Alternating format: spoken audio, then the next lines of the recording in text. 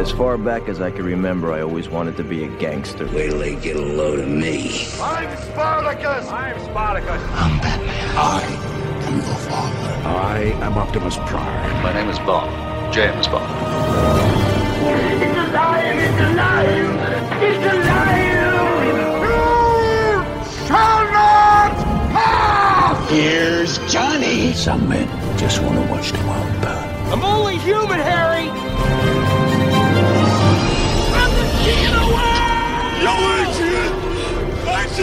Talking Movies with Brian Lataki. And here we go. Here's Brian Lataki. You can do it! Hello, friends, and welcome to Talking Movies. I'm Brian Lataki, and today the hunters become the hunted with Hulu's Prey. Why do you want to hunt? Because you all think that I can't. I saw a sign in the sky. I'm ready. There's something out there. I'm coming with you. You can't. I'm trying to protect you. Protect me from what? It knows how to hunt. I know how to survive. Whatever did this, I can kill it. The origin story of the Predator in the world of the Comanche Nation 300 years ago. Naru, a skilled warrior, fights to protect her tribe against one of the first highly evolved predators to land on Earth. Written by the team of Dan Trachtenberg and Patrick Asen and directed by Dan Trachtenberg, Prey stars Amber Midthunder as Naru, Dakota Beavers as Tabe, Dane DeLigro as the Predator, Stormy Kipp as Wasabi, and features Michelle Thrush, Julian Black Antelope, Stephanie Mathias, and Bennett Taylor. Now, before we get rolling here, it is worth noting that this review is highly biased. Arnold Schwarzenegger's Predator is one of my favorite all-time movies. If it bleeds, we can kill it.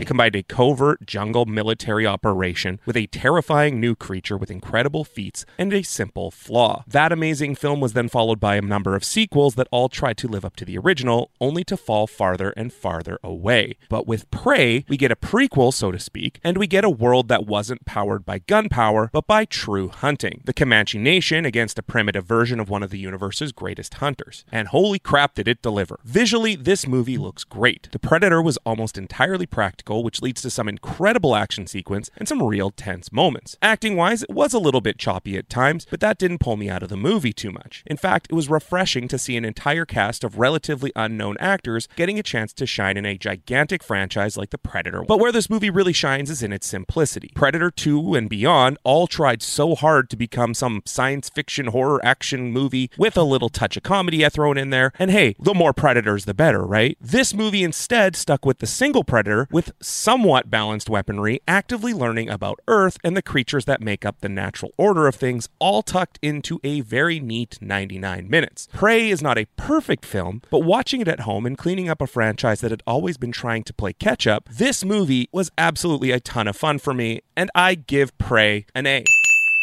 Well, the weather is looking great, and so should you. The team at Swish Barbershop at 844 St. Mary's Road are ready to line you up and make you look your best. Walk-ins are welcome, or you can visit my barber by booking today at boybarbernick.com. I've just been handed an urgent news story. Cannonball! Let's get into movie news you can use, and let's start it off with some upcoming projects. It has been confirmed by Universal and DreamWorks Animation that Kung Fu Panda 4 starring Jack Black is on its way, and it will release on March 8th of 2024. No directors have been currently lined up, but the franchise's fourth installment will follow the further adventures of Wide-Eyed Po in ancient China, whose love of Kung Fu is matched only by an insatiable appetite. In casting news, Deadline is reporting that Emily Blunt is set to star alongside Ryan Gosling in a feature adaptation of the 1980s classic series The Fall Guy. David Leitch is signed on to direct and will produce alongside Kelly McCormick through their 87 North production banner. The Fall Guy series was created by Glenn Larson and ran from 1981 to 1986 on ABC. Lee Majors starred as Colt Seavers, a Hollywood stuntman who moonlit as a bounty hunter. Using his physical skills and knowledge of stunt effects, he traveled around the country capturing fugitives and criminals. As of now, it hasn't been confirmed which each actor will be playing, but Fall Guy does have a release date set for March 1st of 2024. Way Wayfarer Studios and Bandai Namco Entertainment have confirmed that a live-action Pac-Man movie is currently entering production. Pac-Man was released by the Japanese video game company Bandai Namco Entertainment in 1980 and was previously featured in a Saturday morning cartoon series from Hanna-Barbera called Pac-Man, which aired on ABC from 1982 to 1983. He also starred in the CG animated series Pac-Man and the Ghostly Adventures, which aired on Disney XD in 2013. The live-action Pac-Man movie hails from an original concept by Chuck Williams, who did Sonic the Hedgehog, who will produce with Tim Kwok through Lightbeam Entertainment. As of now, no cast or director has officially been announced. Over in the rumor mill, Paul W.S. Anderson, best known for his Resident Evil film series, was recently asked during the 25th anniversary of Event Horizon if he would make another full-bodied horror film. The director told Variety, quote, "Absolutely I would. I'm actually planning to do a kind of straight horror movie in the near future. It's something I've always been interested in. My career has gone more in an action direction, but it's always been kind of a scary action. I've always tried to get some great jumps, even in the PG-13 movies I've made, but I'd like to embrace doing a more full-on horror movie, absolutely. One that works more on a psychological level, a return to what Event Horizon was. Event Horizon is a 1997 science fiction horror that was set in 2047. It followed a crew of astronauts sent on a rescue mission after a missing ship, the Event Horizon, spontaneously appears in orbit around Neptune. Searching the ship for signs of life, they learn that the Event Horizon was a test bed for an experimental engine that created a rift in the space-time continuum and left our universe entirely, allowing a malevolent force to possess it. The gateway is open, and you are all coming with me.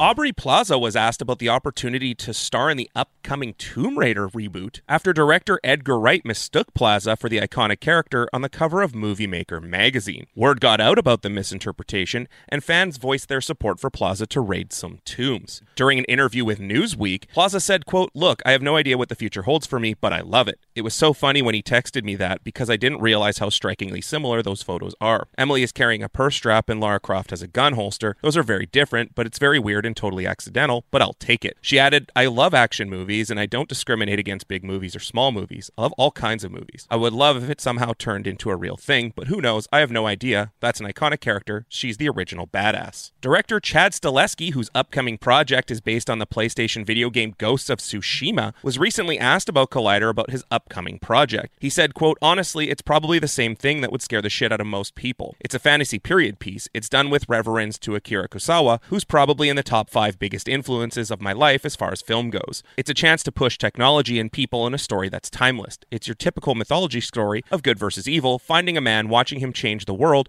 or the world changes him. It's all the Joseph Campbell stuff that you'd love in a story." Stahelski went on to express his desire to shoot the movie entirely in Japanese with an all-Japanese cast. He said, quote, "It's character-driven, it's got an opportunity for great action, great looks, and honestly, we'd try to do it all in character, meaning it's a Japanese thing about the Mongols invading Tsushima Island, a complete Japanese cast in Japanese. Sony is so on board with backing us on that.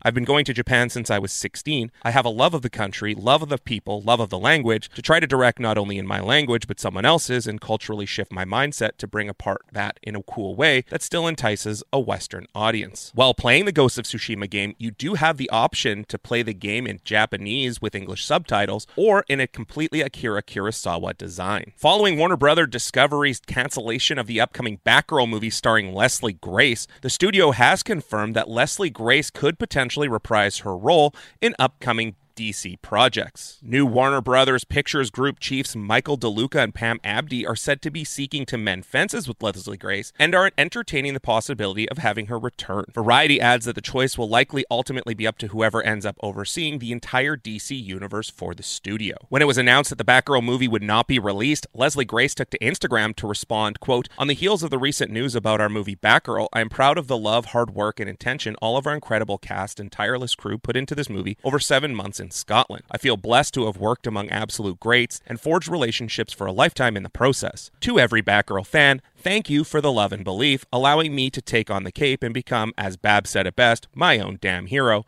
Batgirl for life."